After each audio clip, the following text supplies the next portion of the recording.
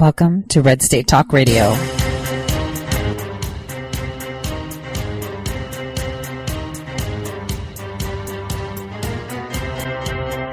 You're listening to Tori Says. For the next hour, I'll be your host, Tori.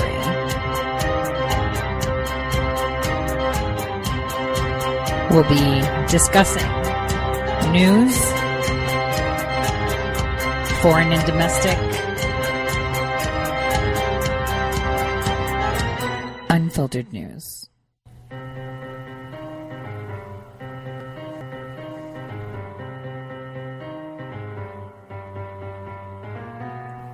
Real news. Welcome, everyone, to the Tori Says Show. I'm your host, Tori. Today is March 14th, 2019, and it is pretty jam-packed with weird instances and what's really going on. Right now, we have the Senate live voting right now on blocking President Trump's national, emergency that he declared due to the border.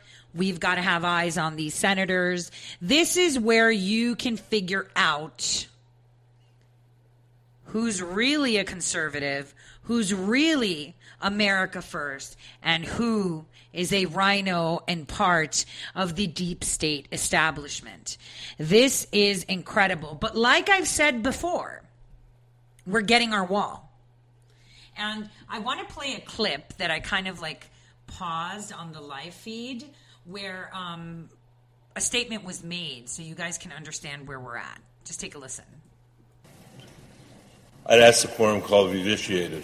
Without objection. Thank you, Mr. President. I want to congratulate the presiding officer on being in the Senate and presiding over the Senate. I wanted to come to the floor today to remind us how we got here. And President Trump told us over and over and over again during his campaign that Mexico would pay for the wall. He said it at the beginning of the campaign. He said it in the middle of the campaign. He said it at the end of the campaign. He made that promise over and over again. The United States Congress didn't make that promise. There is no way for Congress to force Mexico to pay for the wall. We cannot force Mexico to pay for the wall. It is not Congress's fault. It is the president's fault. And it is his promise that he has broken.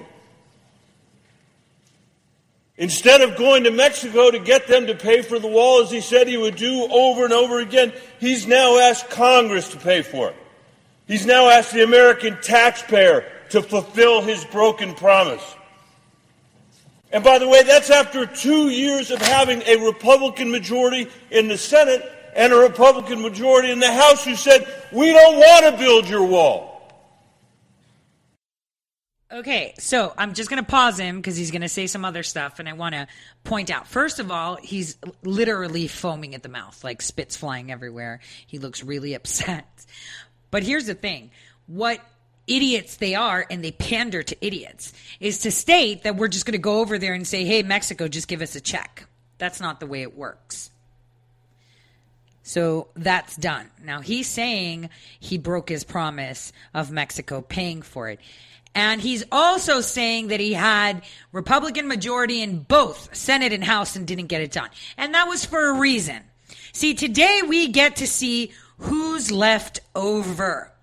It was never the intention to declare, a national emergency. It was always the intention of building it faster, cheaper, and under budget. And with a wall, we can implement tariffs. With the wall, we will decrease illegal immigration and reduce deficits we already have because we're paying so much. So take a listen to a number that he throws out right now where he's grandstanding of how the president is horrible, how the president made promises, how he didn't do it because he just doesn't get it. We never, ever, ever, ever call someone out that is so deeply embedded in the swamp. Ever.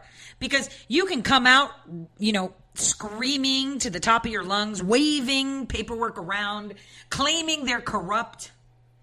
But you're never going to get anywhere. What you need to do is let them pull their own pants down. As we see, we were yelling, why is Comey writing all these crazy books? How he's so honorable, how he's so awesome.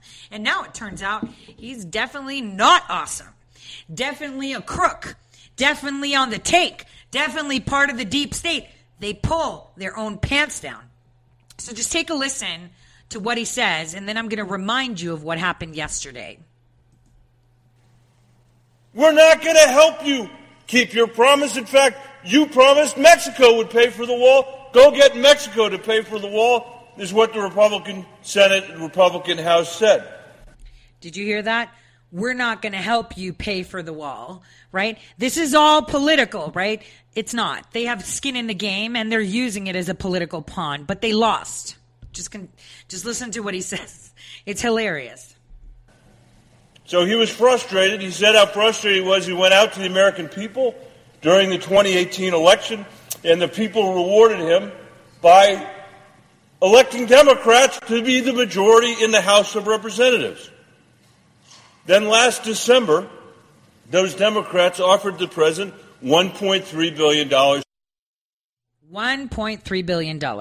So like I told you guys last week, and I reported to you guys yesterday, and I retweeted a video that was being taken from Phoenix. We're getting our wall. And they need $1.3 billion to build a wall for us. Fisher Industries, you saw Tommy Fisher on Fox. This was all planned from 2017. They just don't get it. This is how you win. This is how you win. Because when they think you're weakest, you are at your strongest. That is how it is. We needed the Democrats to take the House. Obviously, it's not ideal.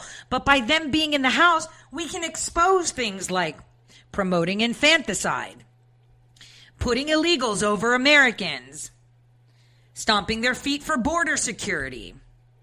There's a lot that gets revealed when you allow them to think that they're in control, because then they have a lot of questions that they need to answer. But this is incredible because they've already allocated, just like he said, $1.3 billion that we need to build this wall. And there was a video that I retweeted by a reporter called Chris Berg. You can find him on Twitter. And he literally put it out there where they were demonstrating for the Department of Homeland Security yesterday how they can build 1 mile of wall a day. A day. So we're getting our wall. Even if they come out and say, nope, no national emergency, we get the rhinos, but we still get the wall. So that's one thing that I wanted to touch upon because, the mainstream media is having a party right now thinking that they're winning, and they're totally not. They're just playing into exactly where we want them to be. That's basically where it's at. This guy foaming at the mouth is hilarious. Seriously, you guys really have to find, you have to see the video. It's live. Senate debates. Fox News is streaming it on YouTube. You could take a look. Pretty incredible. Now, while the mainstream media dominates us with rubbish, with this national emergency, they're all starting to a little bit backtrack, if you realize, kind of saying, oh, maybe Trump is right. Maybe this, maybe that. Here's where we need to focus. So yesterday, we all know that Facebook was down. We all know Instagram was down. WhatsApp was down. I mean, I don't use WhatsApp because that's part of Facebook. And believe it or not, these encrypted messengers, and I'm air quoting, you can't see me, so just air quote, messengers like Signal were also down. It makes one wonder what was going on. I've been talking about Citizen Log since May of 2018.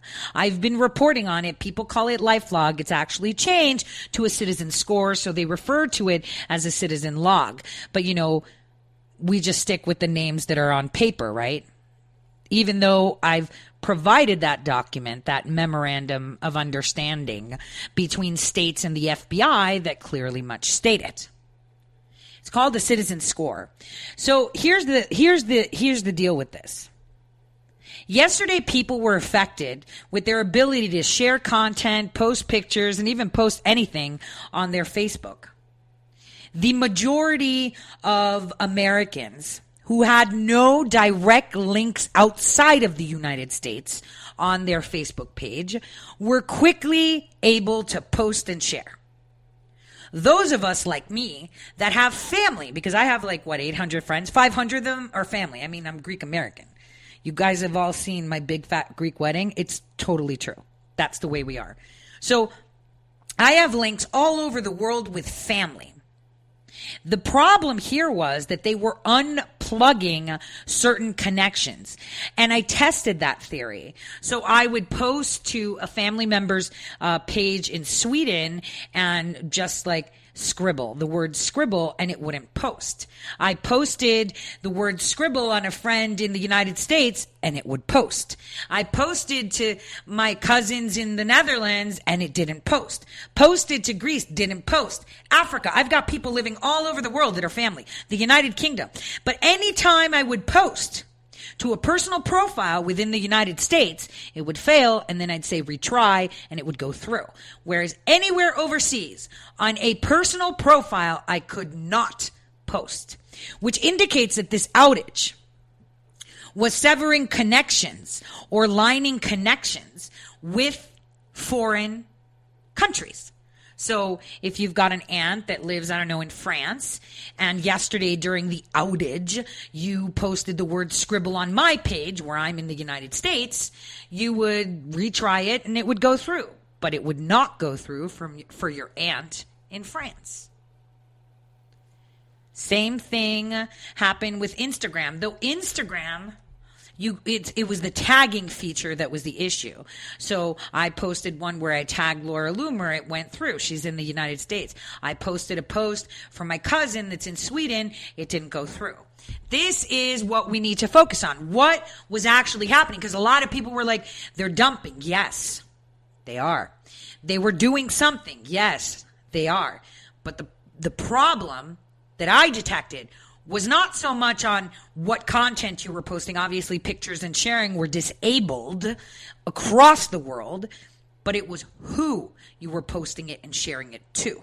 So groups and pages that are accessed, by everyone worldwide were disabled the longest. So if you're part of a group, like we have a Red State Talk radio group where people share content and discuss what we talk about on the radio, you couldn't post there.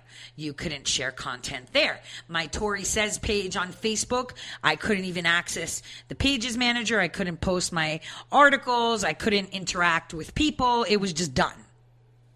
So this indicates to us the same tactic that they have used in Iran and Turkey. So if we revisit the discussion with Joe Rogan and Twitter, they explained how they're banned from Iran. Iran bans completely all of Twitter. Yet, if we go even further back, where Turkey, and remember, I've been talking about Turkey how long, right? We've been talking about Turkey for 4 months now, which is going to be in the spotlight along with Africa. And I said that a week ago. Africa is going to be a hot topic in the summer. Well, what you need to realize is that while the coup was going on, the military coup was going on in Turkey, people would be posting from Twitter, but only people in Turkey were able to see their posts. People internationally on Twitter could not. Twitter was turned off. This is what they were doing. They were turning off our access overseas, which means they do not want us sharing content outside of the United States. That was coupled with the announcement from Twitter that they're going to take away likes and retweet counts and all this stuff. This is just another way to not let you see content, not let you share content, and keep you in your own echo chamber unless someone actually goes to your page, and that's if they could see it. And we saw indications of that because people, blue check marks even, were complaining, hey, I just put a tweet out and I don't see it anymore, and it's deleted. This was their test. It seems like all of them were coordinated mean, Twitter was acting funny. Facebook was acting funny. Pretty interesting, right? And then these encrypted messenger apps were acting funny. Something's about to go boom, and we see it. I mean, you don't have to be a rocket scientist to see, because they're dumping all this testimony. Right now, it looks really, really, really bad for the previous administration. Very bad. Yesterday, I published a write-up in regards to the infiltration of Fox. I don't know if you guys read it. If you haven't, go to ToriSays.com, and you'll see how Fox has been infiltrated by Obama's FBI and CIA. Literally infiltrated. These people are decorated FBI and CIA agents, covert spies, spooks, whatever you want to call it. And they're all in on the transition of Disney purchasing, because they have, and they're in the middle of it, Fox. But here's the funny thing. Do you know when this merger started to chit-chat? It was like 2015, 2016, where the Murdochs were starting to discuss. But Disney went straight to buy Netflix. They failed, so now they're pulling their content from Netflix, so Netflix can die or be bought. Well, here's the thing. In their top management, they've got 2 CIA agents, which I can't name even though I know who they are because it would be considered unmasking, and 2 super top brass FBI officials, one that I named in the article, only because he's hiding in plain sight and he's bold enough to put his stuff on LinkedIn. Other than that, I wouldn't be able to name him. It's the same guy that you can see in photos that were taken of Schiff and Glenn Simpson chit-chatting at the conference. He was also in a photo of Rod Rosenstein, who was at that same conference where Glenn Simpson was, right? Discussing and having conversation. So one must ask, why is a Disney security IT executive at a conference where we've got senators, congresspersons, deputy attorney generals, and whatnot talking, along with Fusion GPS operatives? This is the question. Imagine just how intricate all of this is. And you know, people are like, wow, you open this, it's a rabbit hole, it's this. It's just one huge web. And I got to speak with someone pretty intense, and they actually put a great post on their Facebook. It's an article that I'm going to be dropping after the hour because we're going to discuss Boeing. Wait till you hear what is going on with Boeing and Lockheed Martin. That's all I have to say for now. But it's one in this web, this connection. It only takes one string, to be pulled off, to snap, and then everything unravels. And what we're witnessing now is this unraveling. Our president has gotten bold. Our government officials that are on the America First train, on, our side, wishing us to have control of our nation, have literally shown where they stand by releasing information slowly. I mean, I'm for the fact, I want declassification. But I think the best way to win this is not just to declassify the FISA warrant. We already know what's in it. I mean, I do. And there's a lot of other people that we know what's in it. What we need to do is have our president strike the first executive order Obama did on his first day as president. Once you strike that takes off the protection of presidential archives. Whoa, what will we find? How many things are sealed under the guise of presidential archives? Tons. How much information will we find? We'll find information about Benghazi. We'll find communications between the Department of Justice and the Obama administration, all relating to all this junk we're seeing come out. This farce, this coup against us, this attempt to usurp our democratic republic. But I'm not the president. The president's the president. And you know what? I trust him. He knows exactly what he's doing. I mean, after all, we wouldn't see the panic we see today if he didn't. Right? I mean, look at them panicking. And, the fact that they're that bold to come out and speak against the president, like Omar calling him inhuman, or CNN calling the most disgusting, you may or may not like a certain community of persons and demographic, and that's your prerogative, right? Totally your prerogative. You could say, I don't like, Israel. I don't like this. That's fine. That's your prerogative. But when you're on a global news network and you refer to Jewish persons with the word termites and cockroaches, that's the equivalent of the N-word for Black Americans. We all know that. This is just how bold they are. It's incredible. They're showing their true face. They're coming out with their teeth and claws armed to attack us. And President Trump is in the way, of course. They hate us. They hate our country. I mean, Hawaii put forward a request to repeal our Second Amendment. Guys, this is real. This is like a full-fledged document. Like, where are they?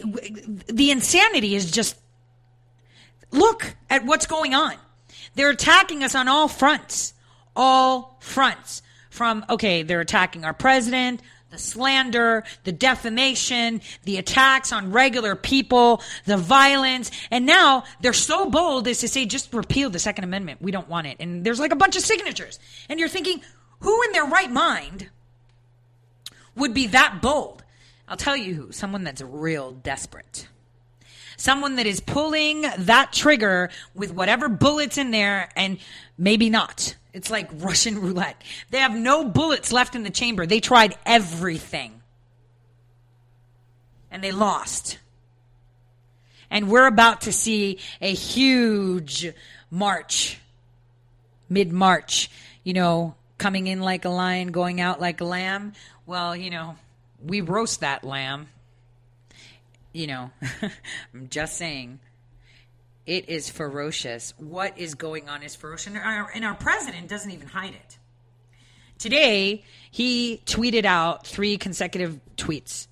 Prominent legal scholars agree that our actions to address the national emergency at the southern border and to protect the American people are both constitutional and expressly authorized by Congress. If at a later date, Congress wants to update the law, I will support those efforts. But today's issue is border security and crime. Don't vote with Pelosi. Then he tweets, a vote for today's resolution by Republican senators is a vote for Nancy Pelosi, crime, and the open border Democrats. He's warning them. Because you know what happens? If you vote for Pelosi, you're out. I'm going to pull the insurance they have on you. That's what it says. In adult language, in Foggy Bottom, in DC language, the watch it is not, hey, it's like, yo, I got stuff on you, and we'll let it ride. No protection, no HQ, like they call it, special treatment, as they say. That's how they refer to it in the intelligence community, the HQ treatment, right? No HQ treatment for you. Kind of like Senator Hoeven, there's been people that have been filing FBI complaints and SEC complaints for money laundering and evasion. You're a senator for the Republicans. You come down on me, I'll make sure that gets publicity, and you don't go quietly like others are afforded that opportunity to resign in peace. This is where it's going, guys. This is the bottom line. Why he let it go like this? Because this is how you lead them out. This is how you see it. And all of them are kind of like, And for example, like Hoeven, who's the biggest rhino, he is a never Trumper through and through. I don't care what he says. He's riding the coattails of Kramer right now in regards to this wall. He might actually side with the president because he knows how well planned this border wall was with Fisher Industries because it's coming from his state. So he knows. So he might actually just play along for a while. But it's about to go down, and today's vote will showcase those that are going to be going down, that are still wearing the fake, Republican coat. It's pretty incredible, right? It's 2019, and, you would think we'd be more civilized, but we're just as vicious and disgusting when it comes to politics as it was in the 1700s. Only now we're just better at swiping things under the rug and using blanket terms to obfuscate. I'll see you all in just a few after this short break, and we'll continue on the topic of corruption, collusion, and then we'll get into the airlines.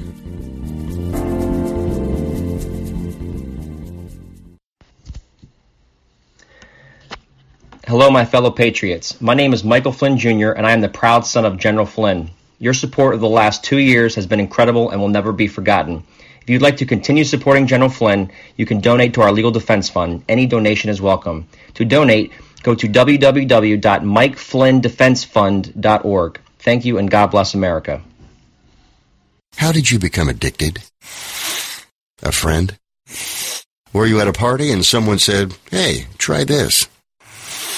Then you got the cold sweats and started shaking. And the more you did it, the more it didn't work. So you switched to the needle. Now you're a train wreck. Drinking, drugging, broke. Your family hates you. And you hate you. Get out of your hell on earth now. Call the Detox and Treatment Helpline today for immediate help. In many cases, your insurance may cover the costs. We can't guarantee it, but we can guarantee we have what you need to change your life for the better. Pick up your cell phone and call right now. 855-700-2978. 855-700-2978. 855-700-2978. That's 855-700-2978. Guaranteed life insurance with no medical exam. Sounds great, right? Even better, your rates will never increase and benefits will never decrease. If you're a U.S. citizen between 50 and 80, you can get life insurance guaranteed. It's not guaranteed in every state, and you may not qualify for every policy, but when you call, you'll speak with a licensed insurance company. They'll give you all the details about guaranteed life insurance. So call now, 1-800-707-1219. 1-800-707-1219. Hey, this is Leonora Cravota from Red State Talk Radio for MyPillow. I used to have trouble sleeping. MyPillow changed all that. I now fall asleep within moments of my head touching my pillow. That's how comfortable MyPillow is with its patented interlocking fill. MyPillow stays cool and does not go flat. Plus, it's machine washable and dryable. MyPillow has a 10-year warranty and a 60-day comfort guarantee. MyPillow is also the official pillow of the National Sleep Foundation, and it's made right here in the USA. MyPillow is now offering Red State Talk Radio listeners a 4-pack special with 2 premium standard or queen pillows and 2 go anywhere pillows. That's 4 pillows for the price of 1. To take advantage of this special offer, call 1-800-961-9194 and ask for promo code RedState. That's 1-800-961-9194, promo code RedState. Put sleepless nights behind you with MyPillow, the most comfortable pillow you will ever own. For the best night's sleep in the whole wide world, visit MyPillow.com.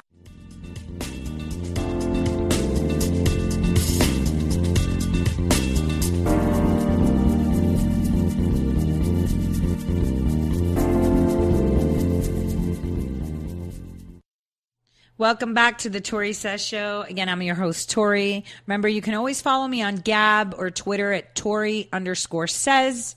And obviously always here Monday through Friday, 12 to 2 p.m. Eastern Time. So we were discussing how plans are, coming to fruition. Plans that the president had during his campaign. Plans and fail-safes that he had implemented, especially in regards to this wall. And we've also kind of touched upon how the panic button has been pushed by all Democrats and all corrupt persons because they're coming out slowly. We have a president, guys, in office that is draining the swamp faster than you would know. We don't see it. A lot of us are tired. There's so many people jumping off the Trump train because it's not happening fast enough.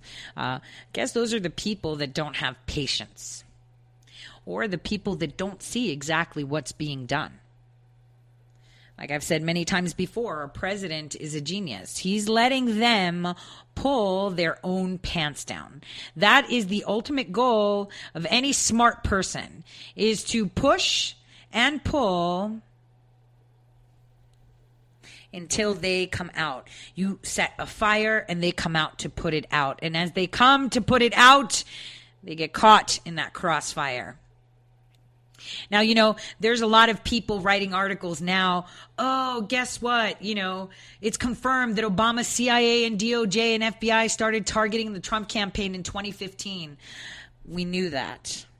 We knew that because I reported on that, you know, a long, long time ago. We knew that because that was actually in a court document where Judge Collier, the same judge that authorized the first FISA warrant,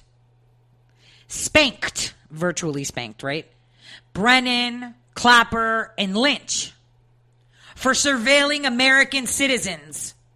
And their excuse was what? Oh, it's a glitch in our system. You know how we keep upstream data at the CIA? So just so you guys know, everything you send via email, I'll repeat this, I've said this before. Everything you send out via email, everything you say on the phone, every text message you send, every snapshot you take is kept at the CIA. It's called the 72-hour upstream. It's part of Section 702, you know, to help us when we're targeting foreign enemies. So basically, what they said was that their algorithm, it was a computer glitch as to why they were holding on to this data. And here's the funny part, but only specific data, right? So people that were part of the Trump campaign or the Trump family, or people like you and I that may have been campaigning for him. All of our information was somehow still held on to, because the law says you can keep it for 72 hours. If within those 72 hours you don't have a warrant, you need to dump it. This is how we protect ourselves from foreign infiltration and foreign enemies, right? We have a backup, but it's only 72 hours. So the question is, they knew about this. Why is it coming out now? This is why I said, even the right media is insane, because it's in a court document. They admitted it. The judge spanked them for it back in September and said, why are you holding on to this data? Oh, yeah, you know, we're going to fix it. So they gave them 90 days to fix it. And in December, they appear again saying, yeah, we kind of tuned our algorithms just a little bit, but I think maybe human error contributed to it too. We need more time to figure out why we can't delete this information. So not only have they kept this information since 2014, not 2015, we're talking late 2014, they have been holding on to this information, but they can't apparently dump it either. Like, if you believe that, you believe anything. And the judge just entertained it. And then in March, they went back to the same judge, and the judge said, well, what's going on? Yeah, so we figured it out. It was like human error combined with the algorithms, but we're going to fine tune it. Give us another 90 days. But at that point, President Trump was already sworn in. He was president. So this is all coming down. So if you see people saying breaking, ooh, they were spying, we already knew that. It's just that none of them would report facts. Would report actual facts. There's documentation of it. I mean, we have the court records. Why didn't the media, even your alternative media, report this? I mean, I did in a sense where I was putting it on Big League. But, you know, a lot of people don't. They like to wait until the mainstream media approves. So they wait for the Mockingbird media to give them a hint or an inch so they could take a mile. Really? This is why I say again and again and again, when you read something, when you look at something, or when someone tells you something, you watch something, take it with a grain of salt. Be very, very critical, because then you can understand what their underlying motivations are. It's usually clickbait, but what the underlying motivations are here. Because this should have been reported the day we had access to this court document, which was the beginning of January of 2017. This was already filed. This was something that was discussed in September of 2016.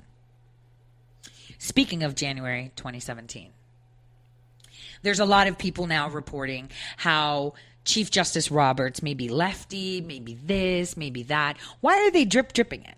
We all know that there was a secret meeting with the Chief Justice Roberts and Obama and Lynch and Comey, Clapper, Brennan, Sally Yates, the whole 9 yards, where they presented a case to ask the Chief Justice of the Supreme Court to delay or annul the election results based on all this stuff that they got from the United Kingdom. Okay, we all know this. Thing is, there's emails speculating to this meeting and how they ran really quickly to get it all done before the inauguration. But this is where Chief Justice said, well, you can always do a special counsel. You can always do it another way, because there's no way that I can say, hey, he's not getting sworn in. I can't do that. But see, everything's recorded. Remember that 72-hour upstream thing? Yeah, what's up? Presidential archives, there we go. So what people need to pay attention to is just how slowly even the right media is dripping this. Because, everyone worries about, I don't know if it's credible enough because I need the validation of CNN, NBC, ABC, CBS, and Fox in order to run something. You don't. You have a court document, run with it. I've said it before. See something, say something. You run across something, say it. Don't keep it under, because the right people are watching. And they'll take it and they'll propel it as far as they need to make sure that it gets to the right eyes. Always know that. Now, as we see, all these articles are coming out. All this testimony is being released, showing that the Department of Justice stymied the Clinton investigation. And this is why, the statement that Comey made was no, credible prosecutor would prosecute. Kind of saying, don't you dare, and I've got orders. We all know about the Lynch meeting on the tarmac. We all know that the FBI is throwing the DOJ under the bus because they did literally give the order, even though they all complied because they all sat together and colluded about this. But anyway, now we're getting, more testimony being revealed. We're getting Peter Strzok's testimony, all of this dump. And you would think, wow, they're really dumping a lot of information on us right now. Lots of it. Like, you don't know where to start. You have no idea where to start. And it's funny how we see CNN, NBC, CBS, ABC running with different things. Really funny. And you see how Fox is running with different things too. And again, circling back, you guys do remember who was the ultimate deciding factor to fire Roseanne, right? It's the CEO of Disney, because he owns ABC too. So keep your eye out on how many more attacks Fox is going to be getting, how much more stuff they're going to be digging up on the only voices that have betrayed the establishment. Pay attention to it, because this merger is almost complete. Glenn Beck already took over CRTV and slotted in establishment conservatives, people that are never Trumpers and are simply trumping right now because they can make money off of it.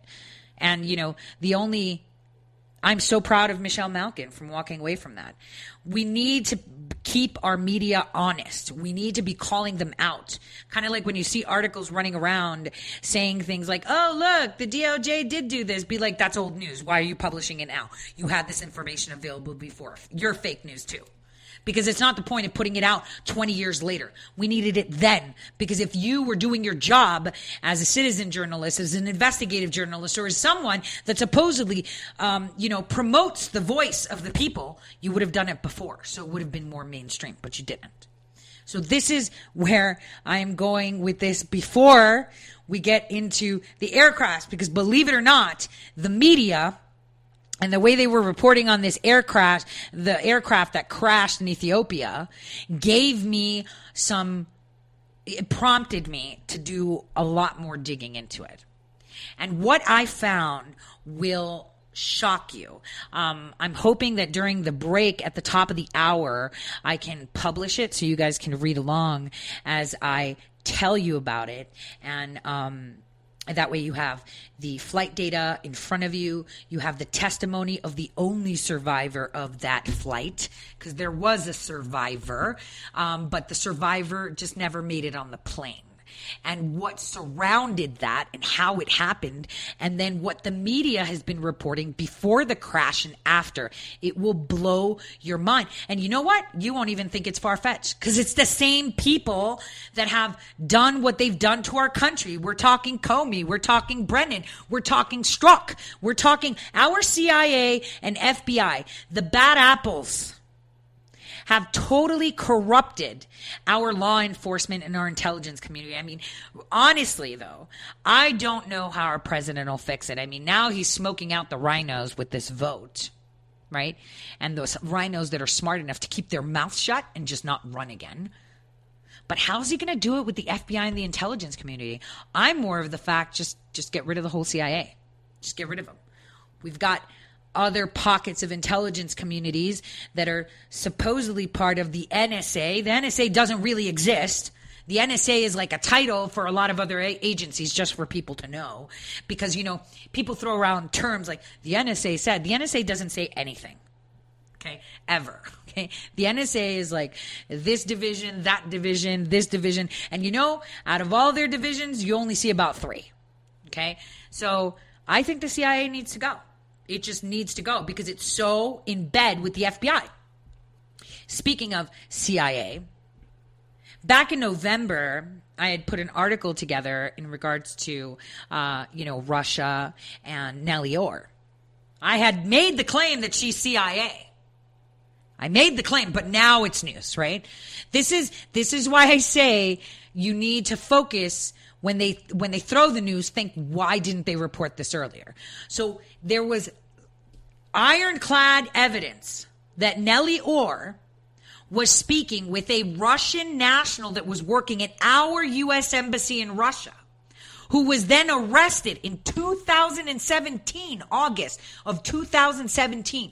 She was removed from the U.S. Embassy, and so was the ambassador, Teft. So, and then he wrote like the salty, article about him leaving the embassy in the Moscow Times. I wrote that, and I made it clear that she was being used by Nellie Orr to facilitate the feed of information. This Russian national had access to our databases. Not only that, she had access to Secret Service information.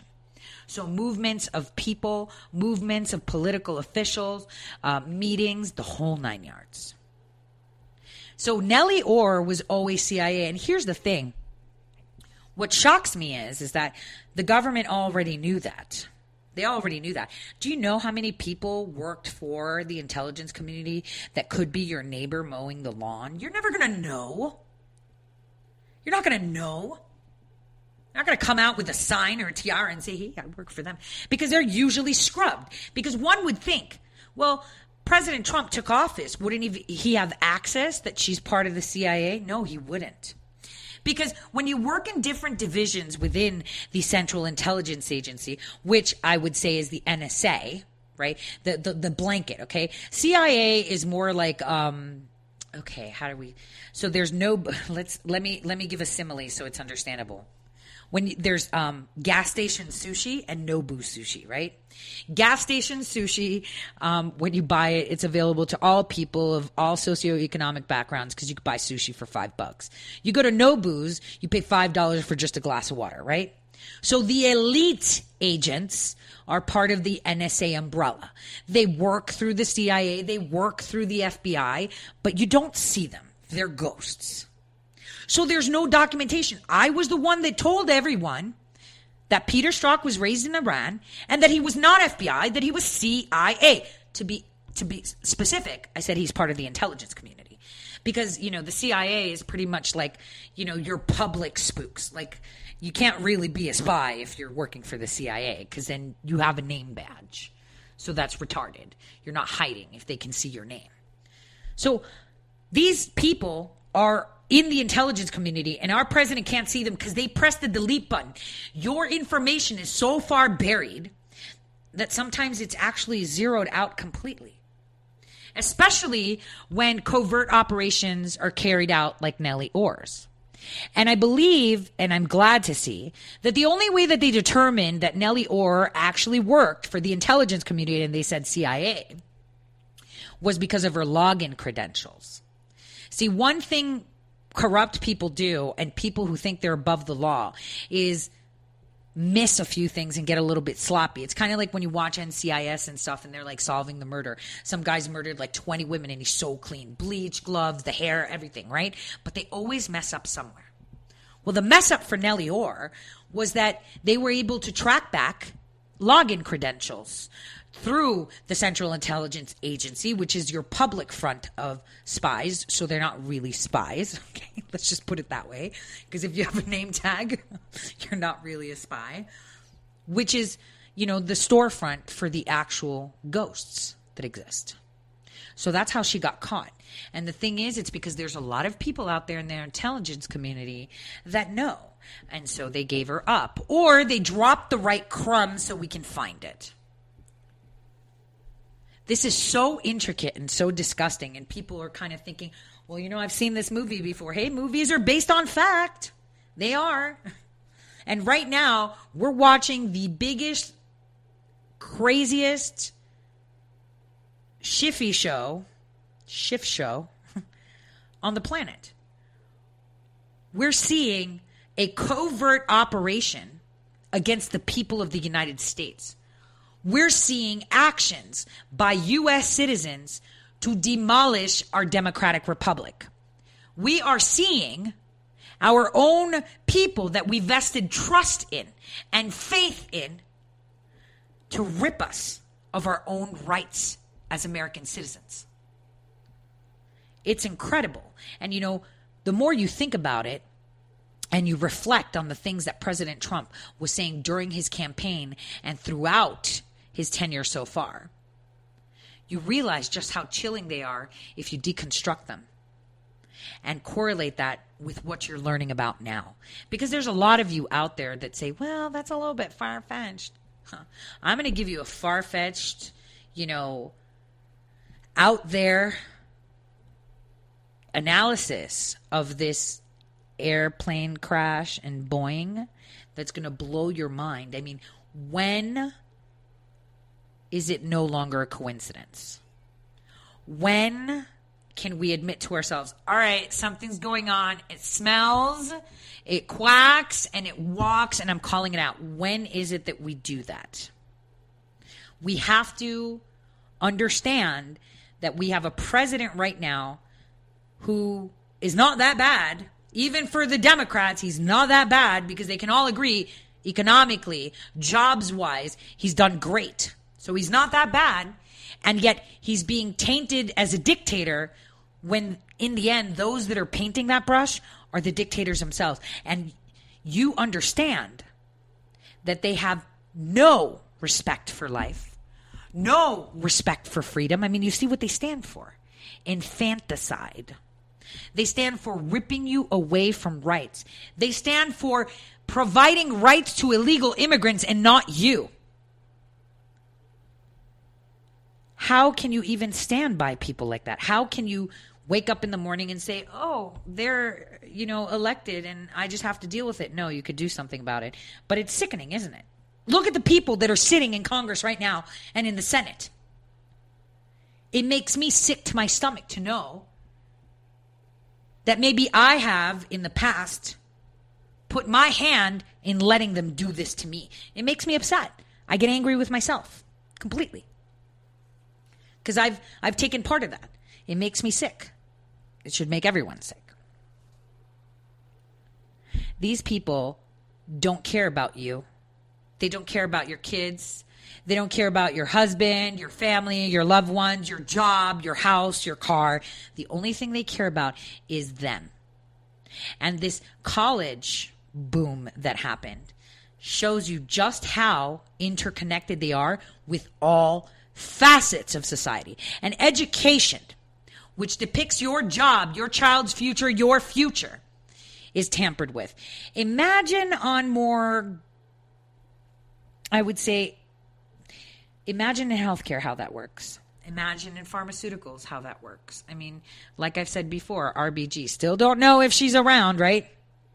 No one's really shown a real picture, but we're just going to accept it, right? Because Clarence Thomas wouldn't lie. Well, if it's a matter of national security, he'll play along. But, she's 85 with lung cancer, had a lobectomy, and she's up and running in 3 months. What kind of medicine access does she have that we don't? Our reality that has been manufactured is shattering slowly, and this is really concerning for a lot of people. There aren't a lot of people ready. And I guess it's very important that it was slow walked and it's dripping through, and people are starting to listen to other outlets of news, alternative media, other podcasts, watching, getting on the Chan board, getting on other forums, pocket forums where they talk about things, because this way, when it comes at you, it's not all in one blow. I mean, it can smack you in the face and you'll be like, well, nope, I'm just going to tune out and I'm just going to go and garden or something, because this is just way too much. This is how I felt about this airline crash. That crash happened 4 days ago, and I just finished writing up about it. Because I had to sit on it. I just couldn't believe it. I had to make sure that I dug in every single side to question everything that I was questioning and can I find an answer? 4 days, and I've actually spoken with the actual victim. Well, he's not a victim. He's a lucky one, right? That didn't get on that plane. Spoke to sources everywhere, because for me, that was a smack in the face. And I'm someone that's completely open-minded. I've seen things I can't even repeat. And you would think, hey, I'm ready. I wasn't. And this isn't so, I would say, extensive as the perversion against our justice that we're seeing now, against our system that we're seeing now, against our vote, with this rabid attempt to enslave us voluntarily, that we would forfeit. I mean, right now we have the Democrats promoting the idea of red flag laws, right? They've pushed it in there, and they want to have a way to control who and what purchases guns and higher registration so they know where to come for, right? And we have them pushing for a bill that would allow them to control the, Federal Election Committee, depending on who's elected. They're pushing for a bill to disallow anyone to speak up against an elected member. That's insane. They're choosing to exclude certain media because they say so. And it's not just the Democrats, it's the Republicans too. We saw that at CPAC. They're pushing for infanticide, which would make Gosnell able to take a few charges off of his, sentence, because he was sentenced for killing babies that were born alive after a botched abortion. They're pushing to bring more illegal immigrants and house them. They're busing them in, and they're paying for it. They're using our money to do so.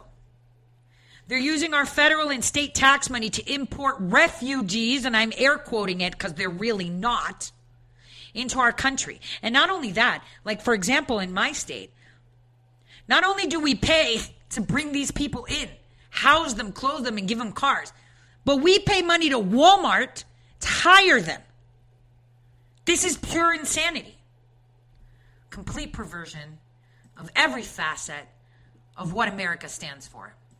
Now, after the break, we're going to get into the cryptic tweet that the president sent out just a couple of days ago about automation and how you can't replace humans with computers because they make split-second decisions. And you'll understand why he did that.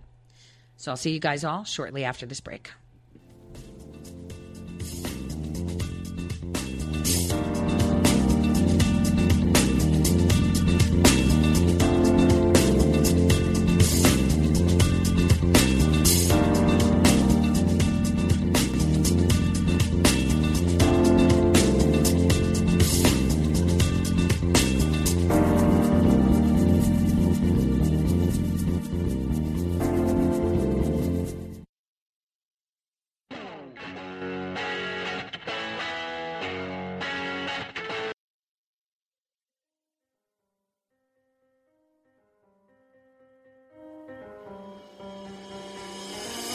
Welcome to Red State Talk Radio.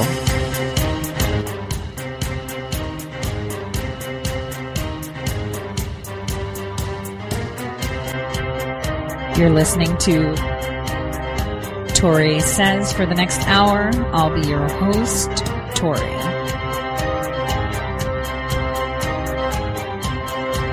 We'll be discussing news, foreign and domestic,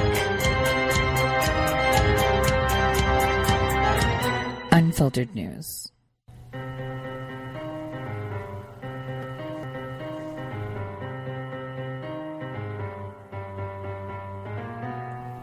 Real news. Welcome back, everyone, to the Tori Says Show. I'm your host, Tori. This is the second hour where I still haven't published this article. It's coming right after this show. But we are going to deconstruct something pretty nefarious. March 12th, 2019, at 9 in the morning, 9 o'clock on the dot, the president tweets out, "Airplanes are becoming far too complex to fly. Pilots are no longer needed, but rather computer scientists from MIT. I see it all the time in many products. Always seeking to go one unnecessary step further when often old and simpler is far better. Split-second decisions are ... 12 minutes later, he continues the tweet ... needed. So the sentence is split-second decisions are needed, and the complexity creates danger. All of this for great cost, yet very little gain. I don't know about you, but I don't want Albert Einstein to be my pilot. I want great flying professionals that are allowed to easily and quickly take control of the plane." So this was tweeted 2 days after the tragedy of the Ethiopian flight that went down, Ethiopian flight 302 from Addis Ababa to Nairobi. There was actually one survivor. One. And survivor by luck. His name was Antonis Mavropoulos. Greek guy, of course. He actually has his own company, wastelessfuture.com. He talks about, environmental impacts and how we can, recycle. He's pretty benign. Pretty nice guy, too. I don't know if he buys into the global warming. I kind of think he does. But hey, whatever. To each their own, right? But what really happened during that flight? Flight 302 from Ethiopia to Kenya. There's only one person that can tell you what they saw and what they describe as the luckiest day of their life. So I'm going to read to you a transcript of what he said. He said, "I was running to catch my flight from Addis Ababa to Nairobi that crashed 6 minutes after takeoff. But here's the thing. Nobody knew it crashed 6 minutes after takeoff until like 4 hours later. This is where it gets really creepy. So he says, I was very upset that there was no one at the airport to assist me to get to my flight sooner. So I'll explain to you guys because I've actually flown to Ethiopia. So what happens is if you're taking a connecting flight to somewhere else in Africa or to the Middle East and your, airport change is in Addis Ababa, what they have is like these guys that are your assistants for transfers. So basically I land there, coming in from London, and I have a suitcase, right? So what they do is they meet me when I get off the plane and take me to baggage claim so they can take my bag and hustle it straight to the next flight. Because sometimes you only have like 15 minutes between flights. Have you guys ever flown? I hate O'Hare for this, but they'll have you like at gate B and then your connecting flight in 15 minutes is on gate C. And you're just like, I can't even be flow and make it that fast. Like, what are they doing? This is why usually they just move your suitcases and they label them. But in Ethiopia, they don't. They actually pick it up and they take it outside to the terminal specifically for you, especially if you're business class. So what happened to this guy is when he got off his flight, he came off a little bit too soon, or the flight, the connecting ambassador is what they call him, didn't get to him in time or was running late, with his little go-kart to come get him. So he took a suitcase and he went to check in. Like normally he went to the desk to check in, but there was no one there. Like he couldn't check in. So he decides, I'm just going to go to the gate with my luggage because it's a little bit different, right? When it's like a connecting baggage claim thing. It's different airports, right? It's not like Fort Knox that we have here. So he goes and he's like, listen, man, but he had his suitcase. And they're like, sorry, you can't get on. He's like, but everyone's still boarding. I could get on the plane. I can see them still going through. Just take my suitcase and throw it under there and let's go. And they're like, no, sorry, we'll book you on another flight. So he was pissed. He was yelling. He wasn't happy, but they were like, we'll book you on the next flight. You leave at 11 o'clock. And remember, this flight was flying out at 8:15 in the morning, his time. So what happened was he's sitting there waiting for the next flight. No bother, no nothing. And then as he goes to the flight, the new flight that they booked him at around like 10:40, 10:50 he went because the next flight was flying out at 11:20 from what he said. He went to the gate to board. And at the gate, 2 security guards approached him and told him that for security concerns, he's not allowed to get on the plane. He's like, what? You guys booked me on this plane. I'm going on this plane. There's a conference. I got to be there. I'm already late. Like, what are you doing? And so they took him to the police station in the airport, and all these top brass officers came. Even the ambassador of Greece was involved because the dude's Greek. And they were like, questioning him. And they're like, listen, man, and keep in mind, this is 3 hours, right, after the plane was supposed to have arrived, after the plane departed. The plane was due to land at 10:20 local time, and now it's like 11 o'clock local time, right? Just so you get it. So the plane is already missing for 30 minutes. And so when he was being interviewed by the police, and he was yelling and protesting, obviously they didn't give him any room to argue. The guy was escorted to a lounge, and they told him, you should be thanking the Lord that you didn't board that flight because we don't know where it is. Like, it's missing.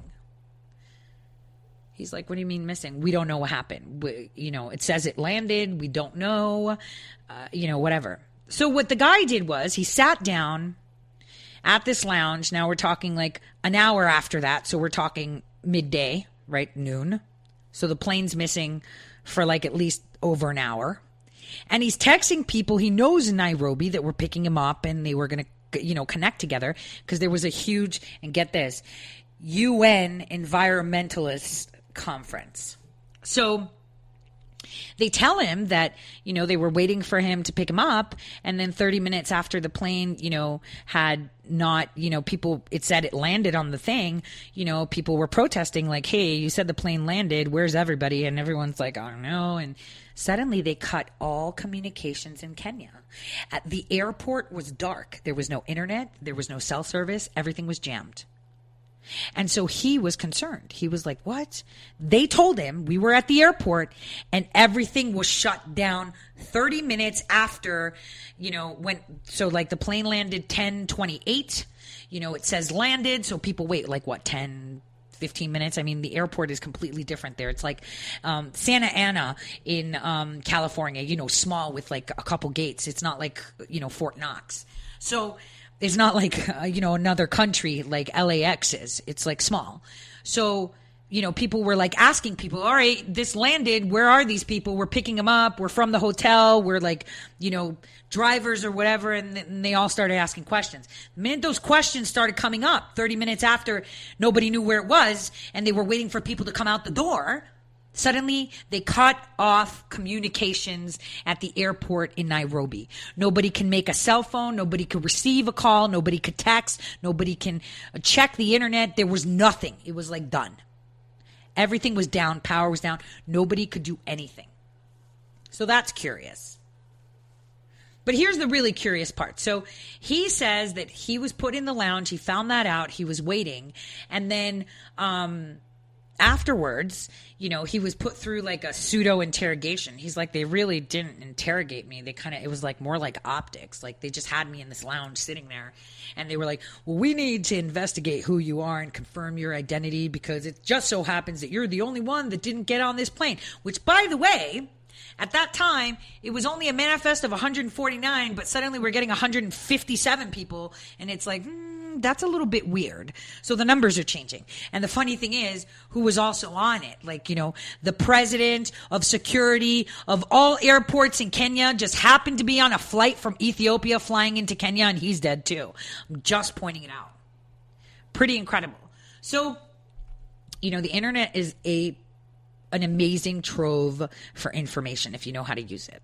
And the most important part of the internet is not finding articles and links and videos. It's finding people that have a niche, right? It's finding people that have a specialty. Like if you want to know how to fry eggs, you know, you follow this guy that makes the best fried egg. Well, the same thing goes for everything else. There's this guy that I follow. He's on Twitter, MilSpecP. So that's MilSpecP. If you want anything about aircrafts, tracking information on planes, dubious stuff that are happening, you know, and all that stuff, follow him. So the first thing I did after I heard about the crash was look at any postings. Not a lot of people talked about it. But it was interesting to see that all the tracking data, even the exported on the sheet where it tells you what altitude it was at, where it was going at every single time as it's been reported, indicates that it departed at 8:28 or 8:38, I think. I can't read because it's really small. It departed, and then it landed at 10:28, which is about the right time because it takes about 2 hours to fly from Ethiopia down to Kenya. They're like right next door. So, and then it shows that it arrived at exactly 10:28, exactly what the witness says, and what his people are saying. So here was a curious thing. So on the day that it happened, and I know, please don't have this vision of me, but it's kind of like that. I don't have like multiple screens, but I'm the type of person that has a computer screen on a specific computer where I just have feeds of different like news coming in. So it's like little squares of browsers, just to see what's going on. Usually it's market watches, accidents, airplane, buyouts, mergers that come from worldwide. So KTN is a local Kenyan television station. So the minute I was aware that something was up, I started digging to see what the local media would say. And on Facebook, there was a Kenyan guy in some group that's about environmentalists that had streamed a video, and I couldn't download it, obviously, and I didn't think to download it because it was on there. Either way, it went away in like 10 minutes after being viewed. But it showed that Kenyan television, KTN TV, had a segment with a guy named Muhammad. And Muhammad, he said, like, the plane landed, I flagged it in, so he was one of those guys on the ground flagging in planes. It went past the docking spaces. That was, like, the rough translation that I could do. What he meant was, like, you know, where they park so people can get out. And it headed for the hangars. It never took off again, but no one can find it. I'm wondering if it was another plane that landed and not that, but air traffic control said it was ET-302. Now, this aired within the first hour of, you know, right after they determined the plane was missing. So we're talking between 11 a.m. local time and 12 p.m. local time, noon. This was aired on Kenyan TV. Okay? So I did a little bit of digging. I couldn't find Muhammad. Kenyan, KTN TV totally ignored any questions, wouldn't get back to me. So this is why it's taken me a while. And that was it. So what's curious here is that, obviously Mr. Mavropoulos, the only air quote survivor of this, gave an exclusive interview to a Greek TV station, obviously in his mother tongue, which is Greek, explaining how he missed a flight, how, 3 hours after it departed, when it only takes 2 hours to fly, people still had no idea where it went. But this is where it gets even creepier, guys. So this isn't like conspiracy theory. This is like insane. So where the plane supposedly crashed, right, is this place called Bishoftu. I've actually been to Bishoftu. So Bishoftu is home to the Ethiopian Air Force Base and another airport called the Harar Media Airport. So it's kind of like more privé, right? You're someone, you land there. It's kind of funny how a plane would crash in the purview of the Ethiopian Air Force and no one would see it. Just saying. Like, it's like saying, I'm in Minot. We've got a huge Air Force Base here, right? So if a plane crashes right outside of Minot, will the radars or lookouts or, surveilling flights not see it crash in our backyard? Just saying, right? So, and not the other airport, like, don't they have radars? Don't you see when a plane goes down? I mean, you see a drone sometimes. Or how many times have we seen where chaff is being used and people are like, hey, to the news weather stations, what's those little specks that you see? And it's chaff. It's like, deflection material to like deflect radar stuff. So we could see that, but they can't see a plane crashing in their own backyard where it's housing the most strongest Ethiopian Air Force. I'm just saying. Now, curiously enough, 48 hours prior to this crash, access to where the crash happened was restricted, but that's normal. Why is it normal? Because they do like training activities, they do like, missions, because it's an Air Force base, right? So it's their backyard. So no one rang, and it didn't ring any bells hey, this area has been restricted for 48 hours prior to this crash. Ooh, red flag, because it's normal. Because like I said, they have like the paratroopers, jumping and all that stuff. So, but it gets really, really bizarre because if you look at the passenger manifest, you'll notice that almost every single person on that manifest, okay, from the original one, which is 149 people, minus Mr. Mavropoulos, who was 150. Now it's gone to 157 with really curious characters. But what happens is most of them are linked to the Clinton Foundation or other Soros-backed environmental companies. So we've got a plane crash that happened 6 minutes after liftoff, shows on tracking radars that it completed its trip and landed. There's a dude that came out and said, well, I flagged the plane onto the tarmac, but it just went straight to the hangars. Nobody can find it. They cut the power at the Kenyan airport. And then here's the weird part. When people actually went, local media actually went to the site, there's a great thread by a guy named Sadiq Shaban, which I'm putting in the article. And his handle is at SADDIQUESHABAN, where he said some lingering questions as the day unfolds. One, why did the Ethiopian prime minister break the news and not the country's aviation authority? Which is true. Usually it would be the flight authority. It wouldn't be like the president, right? We wouldn't see President Trump saying, oh, no, this flight fell down and crashed. It would be what? Our Air Force or Aviation Authority, right? We'd have the FAA, something. Number two, he says, Ethiopian government wanted to own the story incident fully. So they were in control of everything. And also, he said, just as new Ethiopia, the prime minister and different ways of doing business is just super weird because he's new. But here's the curious one. Some reporters in Ethiopia who visited the crash scene say their footage was forcefully deleted by Ethiopia federal police officers and airline security officials. Questions. But, this 737 MAX, right? It's happened before. It happened in October. There was a flight, going to Java, and it was JT 610, and the same thing happened. It showed that the flight path was done. At some point after takeoff, the pilot's like, hey, I want to turn around and come back to the airport, and then that's the last they heard of him, and then they're like, hey, the plane's saying that it's here, but no plane. Where's the plane? So again, a plane disappeared, and then they say, later, that they found, remnants of a plane and maybe some identification popping up in the ocean, so they assumed that it crashed in the water. Now, not saying it didn't crash, but here's where it gets super interesting. What do we know about these 737 MAX 8 planes? And so we'll get into that, but first I want to put a hiatus and a pause on that. So we've got all these strange incidents with these planes. president makes that tweet saying, pilots are better than computers. I'll tell you why. So if you notice, Proton Mail yesterday, I think, or the day before yesterday, tweeted out, hey, why are email service providers offering back doors for backup just in case for the good guys? When there's a back door in any of your software, it doesn't discriminate against who's behind that keyboard coming in that's good or bad. It's simply a back door, right? Here's where we get into Boeing 737 MAX 8.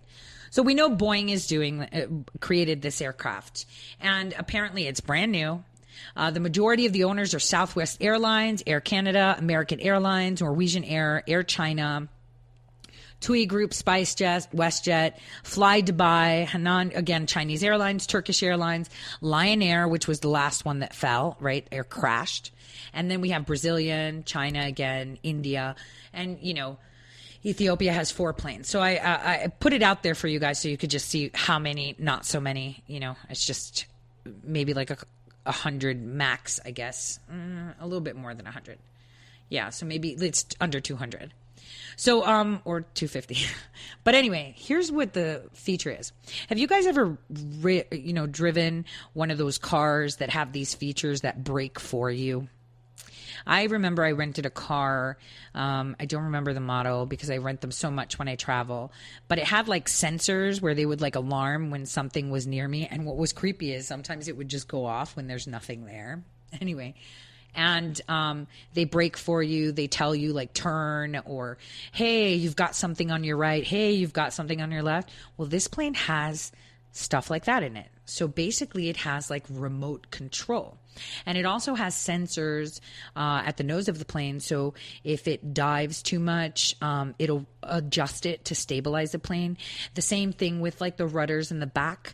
So there's a horizontal and a vertical type of stabilizing mechanism that it does on its own. So it auto corrects. So here's the thing. This is computer driven, right? Where it takes control of the plane and fixes it for you, the pilot. The thing is that this also has feature of self-driving. I mean, we've heard of autopilot, right? And autopilot is pretty much just going off of the level, right? It doesn't adjust or anything. Autopilot will work as long as you don't have turbulence, right? We all know this. So this plane has these sensors that autocorrect, and it can obviously be remotely controlled.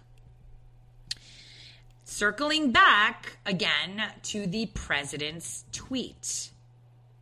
Airplanes are becoming far too complex to fly. Pilots are no longer needed, but rather computer scientists from MIT. That was part of his tweet that he put out March 12th at 9 a.m. in the morning. He says, I see it all the time in many products, always seeking to go one unnecessary step further. When old and simpler is far better, split-second decisions are needed, and the complexity creates danger. It's kind of like the self-driving vehicles. How quick is it when your computer messes up and doesn't compute the ones and zeros correctly that you can auto-correct this, right? So it's a big issue, letting robots or computers take over. I mean, even surgeries that are robotic assisted have full control to the surgeons. Like when you go in and conduct a surgery, the computer doesn't do it itself. It's assisted, okay? Assisted, because you can't replace a human being, just like you can't replace a human being to translate language because there's context, So I want you guys to follow me on this. So this is a plane that has a back door, meaning if something was to happen to the pilot, someone could tap in remotely and drive the plane. Curiously, what I noticed is in the media, and this is like, we understand there's a lot of like shadow and shade and weird stuff surrounding this whole airplane crash and how it happened and timing and how did the Air Force, when it happened in their backyard in Ethiopia, not even see it. I mean, if a plane goes down in flames in your backyard, you're gonna see it. Right. And they're at an elevation of like, if I remember off the top of my head, like 1,000 feet. So it's not like they can't see. Okay. They're not in a valley. The area was not in a valley. It was in their purview. okay? And their radar systems locally. I mean, when you have an Air Force base like that, you've got radars for lower, higher, and a lot of other stuff that I don't want to flex my knowledge on because then people ask a lot of questions. So think about it. We've got this shroud of what happened, shroud of here's a testimony of a dude that missed a plane, what he was told. Here's what the media is telling us, and this is what is going on. But now we have this weird thing that came up. 2 days before this crash, our mainstream media globally, right, Yahoo, CNN, all other papers, have been trumping up Lockheed Martin, and their competitors with Boeing, right? They have been beefing up just how awesome they are, how they're hiring, and they're frenzied. And in Texas, they have these programs. And, oh my gosh, Lockheed Martin, drink the Kool-Aid, let's go.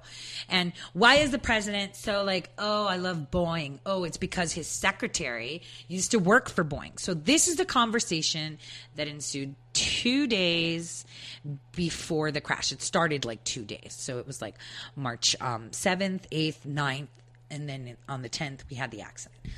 We'll continue this right after the break.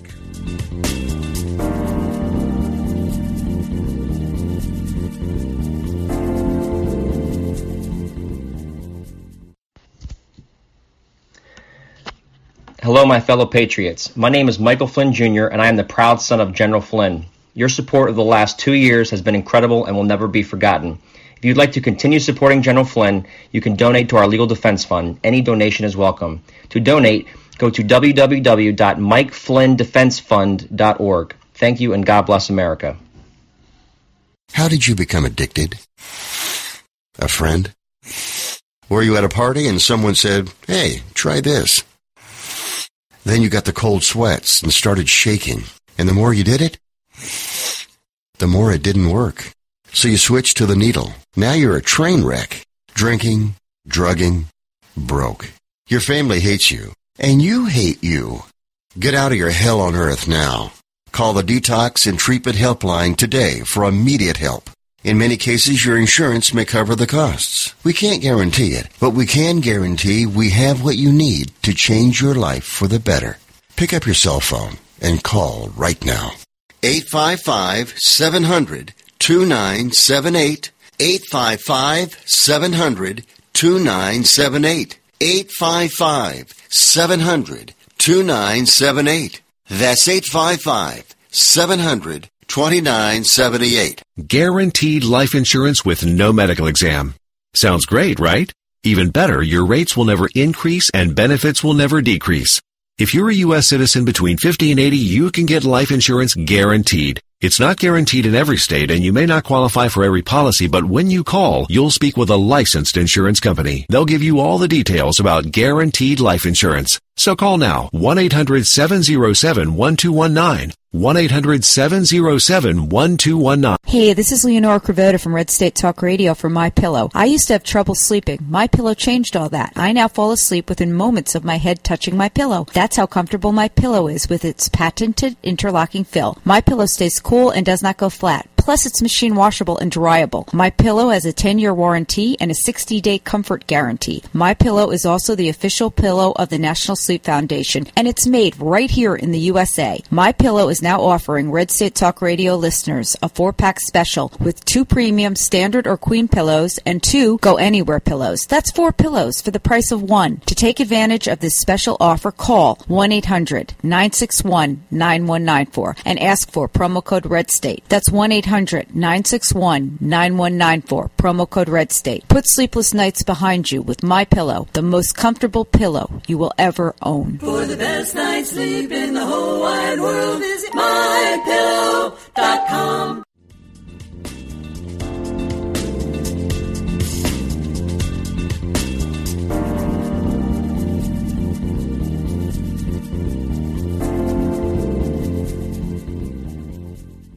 Welcome back to the Tori Says Show. I can't believe that half hour. Guys, an hour and a half just went by so quick. Remember, you can always find me here Monday through Friday on Red State Talk Radio, 12 to 2 p.m. Tomorrow, before I forget, in case we run out of time, I have Ben Garrison, our favorite cartoonist, along with Tina, his wife, on for the second hour, where we can have coffee talk with them. I'll open up the phone lines and we could talk about something new that they're putting forward, something exciting. It'll be a great announcement tomorrow. Tune in. It'll be amazing. I mean, we love his cartoons, right? He tells a whole story just from his amazing pictures. But I have to say, Tina outdid herself with the little rat Schiff, you know, in the media. So that was really fun. So stay tuned that tomorrow on Friday, I will have Ben and Tina Garrison on here with me from GRR Graphics. Okay, so continuing on our topic, I wanted to get you to where I'm going. So we understand that this is a smart plane, right?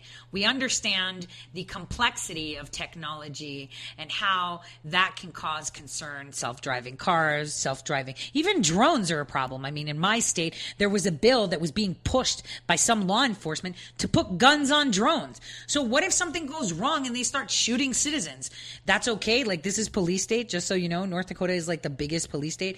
We have drones that patrol people. This is legislation. Like, it's disgusting. But, what if something goes wrong? I mean, this is a computer. Think about it. Artificial intelligence thinks in binary, right? Ones and zeros. There's no in between. Humans are very gray. We're not black or white. I mean, on some things people could say black or white, but to come to that black or white decision, right? The yay or nay, the red or blue, whatever you want to call it, there's a lot of gray area that leads up to that siding, right? So we can't trust artificial intelligence to make intelligent to come to reasonable solutions. Like, for example, if you were to give AI the power to make sure that this planet stays safe, they would probably kill all of us, right? Because that would be the solution.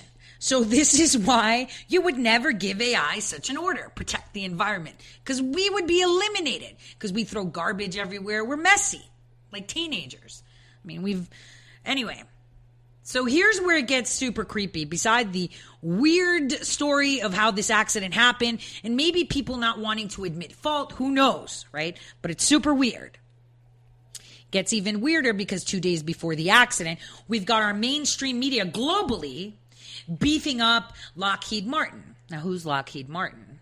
If you guys remember, when Comey was Attorney General, acting Attorney General, back in the Bush era, he left, right? Where did he go? That's right, Lockheed Martin. Brennan also works with Lockheed Martin. All of these corrupt clowns have passed through positions at Lockheed Martin. So now that we know that this plane actually had wiring, that would allow for backdoor entry, it makes you think, was this wiring gone bad, like ones and zeros, determinations, nosedive, taking control of the plane that gone bad? Or was this a remote flight control? And, judging from what information we got from Lion Air, which this past fall was highly indicative that the aircraft itself had a mind of its own. Like, the pilot was like, yo, we need to turn around because something's not right. I don't have control of my airplane. He said that. So just, once he took off, from Jakarta, he wanted to come back. And minutes after that, ground control lost contact with the plane, even though the airplane records and trackers show that he completed the flight. So, curious. So I think that President Trump made a really good call against the FAA to ground all Boeing 737 MAX aircraft. And China did so too. I mean, in the article, I will show you just how many aircraft that are 737 MAX lines were active, right, on March 6th, and how many were active on 14th of March. It's like only 2 on the whole planet. So he decided to put it down and began top brass investigation, right? And basically, sources say that the technology, obviously, on the 737 MAX infers that there is backdoor entries. Now, most of this stuff is classified, so it's all leaked information, but you can infer that from the information available on Boeing Site 2. People that are technically savvy or have some kind of knowledge in AI and algorithms and how they work, they understand that there's always a fail-safe backdoor for these things, right? In case, something goes out of control that someone can tap in. So there's always a backdoor, needless to say. I mean, no one has to spell it out. You know it. So the weird thing is that from these tragic events, from, this happened in Ethiopia, it's really curious how Lockheed Martin is literally capitalizing off of it. Like, scrutinizing, take a look at Lockheed Martin. Look at their relationships, their business relationships, their foreign partnerships, who they're selling F-35s to. I mean, they do have a defense contract with us too, but more so their employees. And it can be perceived that this nefarious act could be politically motivated. And I'm just throwing it out there because these people, we are now aware of what extent and how lack of morals they have in the offices that they held as government officials. I mean, I wouldn't put it past them. And it's horrific to think, but, judge them from the behavior of the past, of these former employees of Lockheed Martin, of the people that are investors that are currently in office, sitting in the House or the Senate. It's pretty incredible. Their activities of usurpation, criminal collusion, right? Lying.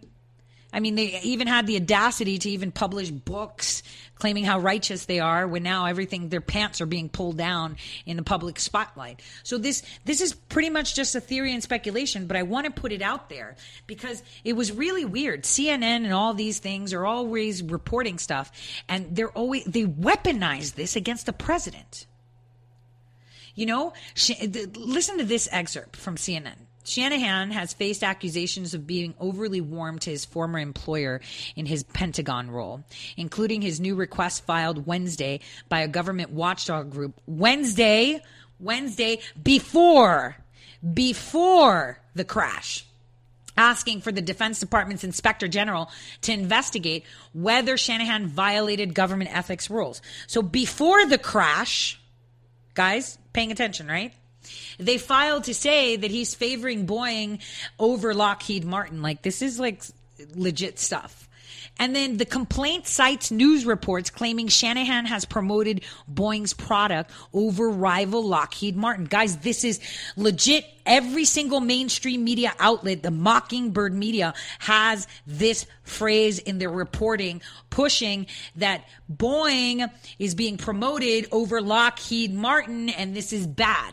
Pay attention. And it says, it's extremely disturbing that the acting secretary Shanahan appears to be using his public office for Boeing's private gain, said Noah Bookbinder, executive director of Citizens for Responsibility and Ethics in Washington, another clown, which filed a complaint.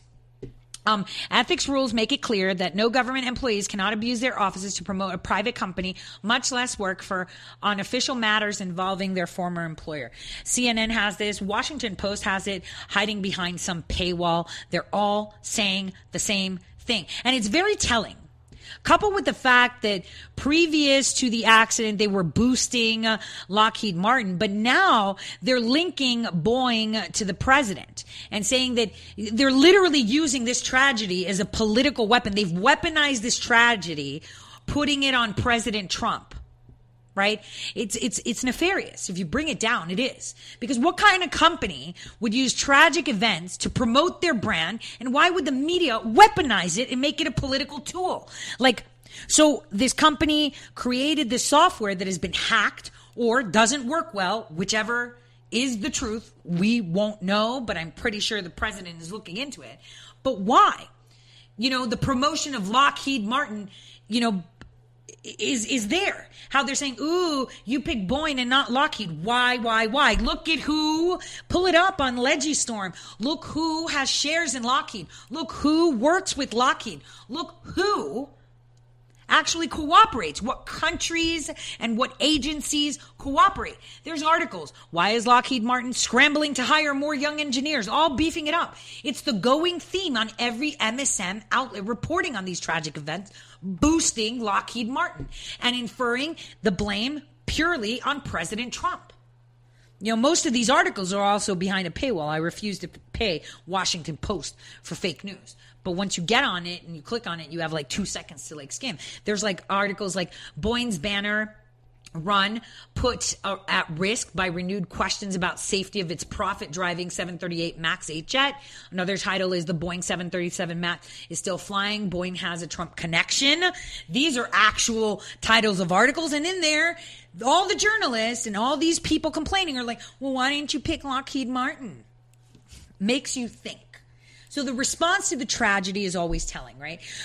How many times have we seen missing kids or a dead husband or something like that? And then, you know, the wife or the husband or the actual murderer comes on TV and they're like, oh my gosh, I'm so devastated that they're missing. Oh, I don't know. You could tell from their response, right, that they're guilty. Right? You could see their reaction to a tragedy was what it is. So if we take this reactionary, theory, right? Reaction to tragedy theory, where the way you respond to a tragedy depicts exactly where you're coming from. If we take that theory, I would say that I'd be careful. That if Lockheed Martin, which they do, have defense contracts with us, I think we need to put them on pause.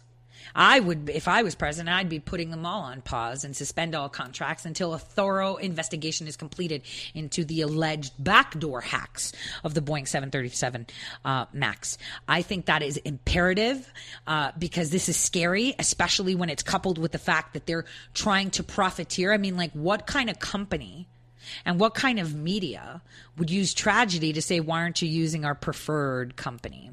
So this tragedy of this crash has tons of questions. Like, did the plane actually land and go into the hangars as it was first reported? Was there a crash? And how was the crash not detected by the Ethiopian Air Force since it happened literally in their backyard? Why were reporters forced to delete footage? Why this sudden wave of Lockheed Martin advertising through articles and jabs of the president through the mainstream media? And why is it being used as a tool against the Trump administration? So these are all valid questions. It's disgusting. And you have to think, if you actually look at the manifest, the creepiest thing that I saw, obviously a lot of them work for the Clinton Foundation, a lot of them from Soros organizations, right? But the weirdest death is the general manager of security services of Kenyan Airport Authority, George Kabugi. He is one of those feared deceased from the tragic crash. You know what? Hold on a second, right? So this guy who manages all security in all Kenyan airports is supposedly on this plane that crashed coming in from Ethiopia. Is he those extra people that came up on the manifest? Because the original manifest said 149 people. Now it's up to 157. Could he be one that didn't comply with whatever they were doing, if they were doing something? These are questions we should ask. Like, that's really creepy. Out of all days, he's in Ethiopia as the head of security, flying on a plane that's exclusively with UN environmentalists, right? Because they all took like these connecting flights into Ethiopia to go there. These are all people, fruity people, crunchy people. We've even got this Hong Kong, non-binary, no sex, no gender specialist on there. I mean, we've got people that literally work for Clinton outreach foundations in Africa. They've all met up at the airport and they're all going to the same place. So the majority of them are there. We also had someone that is claimed to have been going for a funeral that was from the United States, that was attending George Washington University, key word. So it's really, really iffy. It's pretty crazy because he served in the Kenyan Defense Force, right, for 37 years, this guy. And he served in South Sudan. This guy's a veteran. This guy is smart. And I'm just saying, like, come on, guys. when is a coincidence enough? And the only reason I put this in context for everyone to see is something is going on that we're not understanding. There is a lot of speculation here. Okay, this plane could have failed. It could have been this nose auto correction thing. But the bottom line is there's so many questions that arise. Like, was this guy, I reached out to Kenyan authorities and I tried to get a hold of someone, and it's really hard because I don't speak any of the indigenous languages there. But I actually tried to reach out to airport personnel, like calling and acting like a ditzy customer. And then I wanted to know if, the general manager, I kind of said on the phone call, hey, so, your general manager, Mr. Kabugi, told me just 2 days ago, actually it was like March 6th that I said that he told me that, I can bring my weapon, with me. This is why I needed to speak with security for this. And I wanted someone to answer, like, yeah, if he told you, then this. But whenever they heard that name, they would just hang up on me. And it's like, okay. Legit question, have you guys ever flown with like a weapon, like your handgun or something? You have to clear it with security, you get permission or whatever, right? So that was a legit thing, totally a big fat lie. But I wanted to throw his name in to see if someone could confirm that he was actually physically in Kenya, when he, was supposedly on a plane from Ethiopia. But I couldn't get around it. The minute I raised his name, it was like, boom, hang up, complete hang up. So, that's curious because they were so helpful and I was asking about it. And I'm just saying, this is really curious and people should be asking questions. All these questions. Why is this being weaponized against our president? Why are they saying that he's responsible for these Boeing planes? Why are they pushing that? Why are they promoting Lockheed Martin? What is going on? Who is going on? Seriously, guys, I wouldn't put it past them if they actually did something like this to promote Lockheed Martin for whatever it is. Because if you taint Boeing enough in the public's eyes and purview and, the people that actually give contracts to this company, you can pretty much exclude them from federal contracting. And, one would say, well, that's terrible. They wouldn't do it. Well, look at what they've done to us. Look at what they've already done to us. They tried to overthrow our president. They tried to stymie. They gave HQ service to Hillary Clinton and Obama. They've been lying. They've been selling our country. They sold our uranium. They've been making themselves rich on our toilings. What makes you think that this is a big deal for them? I mean, I don't know. Maybe they didn't kill the people. Maybe they didn't die. Maybe the crash was staged and they saved all their, crazy environmentalist people and hid them or, regurgitated them back in. But I don't think so. Because I think the president knows exactly what's up.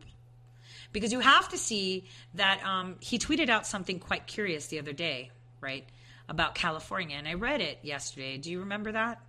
Do you remember how he called them 737 stone cold killers? Do you guys remember that?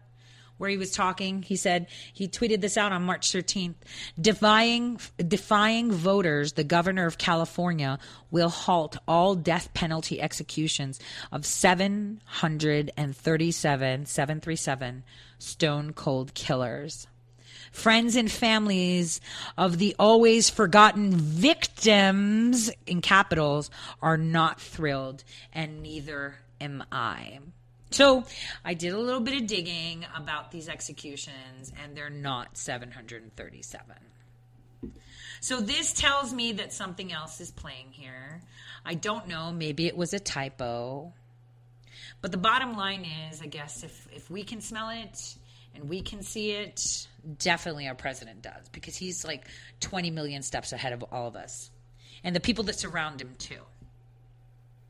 But again, like I say, so many questions in this day and age of nefarious activities. And it just so happened, with Facebook going down, Instagram going down, Twitter changing their thing, they're pushing in this silencing, this attempt to manipulate the elections. And a lot of us are probably up in arms, just like I am in private too. Like, come on, man, do something. Like, they're silencing us, they're censoring us, they're blocking us. We can't talk, we can't share content, we're not allowed to post this. This is being flagged as fake news. Like, who are they to say it's fake news? Like, they won't let me access this, they won't let me do that, I can't upload this. Do something, President Trump. And we're all up in arms. But I think whatever he's doing is going to come to fruition when it's really necessary. He knows, as well as all of us know, that communication is key when it comes to winning the elections. And especially now when we have the DNC popping and rearing their head with their secret weapon of Andrew Yang that's coming up in the ranks. And I'm really glad to say that well, I won't say their name because I don't know if I can, but working with someone who's also digging into this, we're finding that the Yang administration campaign is actually working tightly with some really dubious factions of people within our country and bot farms. So it's pretty curious. But for me, what's curious is that if you actually look at his feed, he tweeted out on Chinese television how his advertisement of Yang for Humanity is there. And I can't stress this enough. We all know that the ultimate enemy of every single person, even the globalist, even the insane, nefarious, satanic, disgusting, these people are sick globalists, are the Chinese, because they're way smarter. And, the globalists are way too, cocky, thinking that they're smarter than everyone else because they're networked. But the fact that he's being promoted on Chinese television is important. And I took a screenshot of that in case he wants to delete it. So if one of his people are listening to this, I already got a screenshot. So these are things that we all need to be paying attention to. I know it's like a full-time job, but I tell you, if you take it in stride, just like I do, I have like a screen where I just like pop up and I just like watch random news. I mean, for me, it's a lot easier because I speak a few languages, right? I'm always plugged into Al Jazeera, but usually I look at like local stations, like TV5 in France, or Rai Uno Sub that they have like for Calabria, because those are more non-restrictive news, kind of like Kenyan TV that I tapped into. If you look at places that aren't so globally connected, even though they're controlled by, the big networks, because a lot of people think, well, all entertainment in America is owned by 6 companies. Same 6 companies own the stuff globally too, guys. So even the television station in Greece is owned by the same conglomerate that owns CNN, which is AT&T DirecTV, but it goes into one other company that goes into that company. So they're all controlled.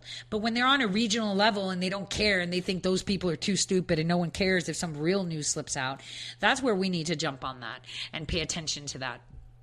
Elections 2020 are coming.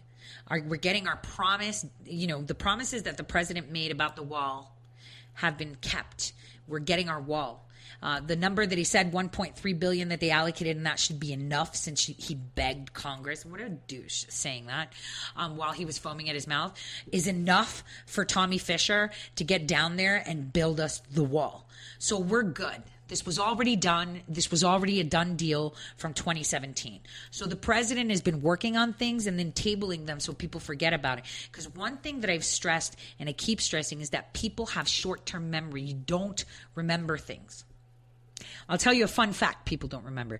Do you guys know, and I ran across this today and I was like, oh my gosh, I totally forgot it. Do you guys know that there was a peace treaty and an agreement seriously signed between Reagan and Gorbachev to cease the Cold War if there was an alien invasion? I kid you not. This is like legit. Search for it. This is legit. This is like a WTF fact. Have you guys ever followed that? You should just put in like on DuckDuckGo WTF fact and then go to images. You'll see a bunch of stuff. You'll be like, what? And it's like real. So that was one that I had seen a while back and I was just like, what? So people have a short-term memory, right? We need to start remembering or revisiting the past because the past proves the future always. On that note, I can't believe this half hour is gone too. Remember to tune in tomorrow. I have Ben and Tina Garrison at the second half, and we'll be talking about the Senate vote, obviously, in the first hour, and we'll be plucking apart all these rhinos. And again, you can follow me on Twitter and Gab at Tori_says, and I'll be publishing this article on ToriSays.com within the next 40 minutes. I'm just tweaking it because I'm a really bad writer, guys. I'm just a good talker. I appreciate for all of you tuning in. From all of us here at Red State, we wish you a happy and healthy day. I'll see you all tomorrow. Thanks for tuning in. God bless.